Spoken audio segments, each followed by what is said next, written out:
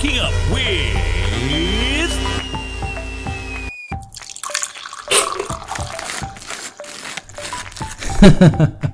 Shivraj Prashad, your host on Good Morning Grammar.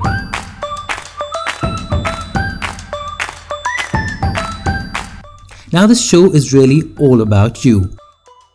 If you hear someone using poor grammar, pronunciation, or just enunciating ideas poorly, instead of being rude and correcting them, just turn them over to our Good Morning Grammar experts. Now it's time for Theatrical Thursdays with Vivek Mansukhani.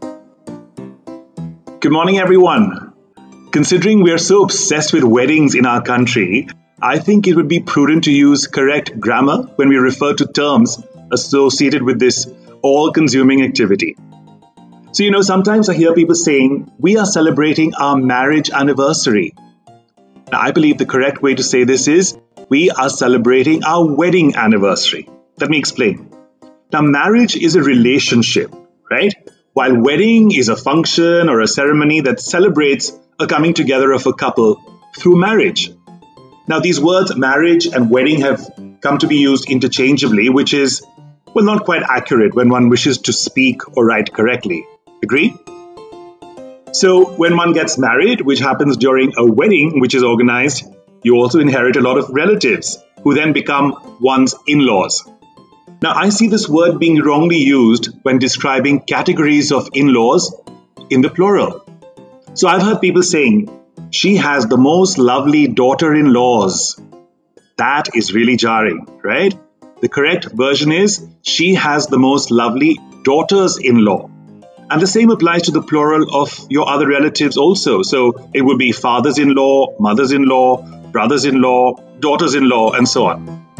Similarly, sons-in-law is accurate. Think of the hyphenated suffix in-law as an adjective, which was its original purpose. So this bit in-law always remains unchanged. It never becomes in-laws. We need to add the S to the noun, sister, brother, mother, father, etc., not to in-law. So it would be equivalent to say something like partners in crime. We would never say partners in crimes. So be rest assured, any association between in-laws and partners in crime is totally unintentional. I'm just using this as an example to illustrate the correct grammatical use of the word in-laws.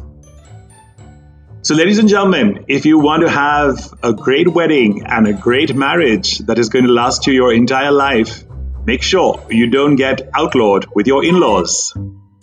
Well, I'm always available on my email ID, which is vivekmansukhani35@gmail.com, or on my Instagram or Twitter @vivekmansukhani. Till then, see you again next Thursday with a new theatrical idea with me, Vivek Mansukhani, on Good Morning Grammar. I hope what you heard was useful, but we'd love to hear from you as well.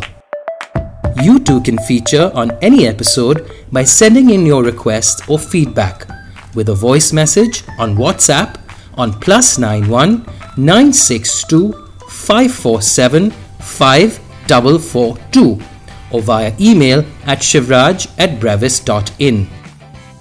We'd be happy to read out your message here or even play it on an entire Friday special episode. Have a good day and stay tuned for another fresh episode of Good Morning Grammar.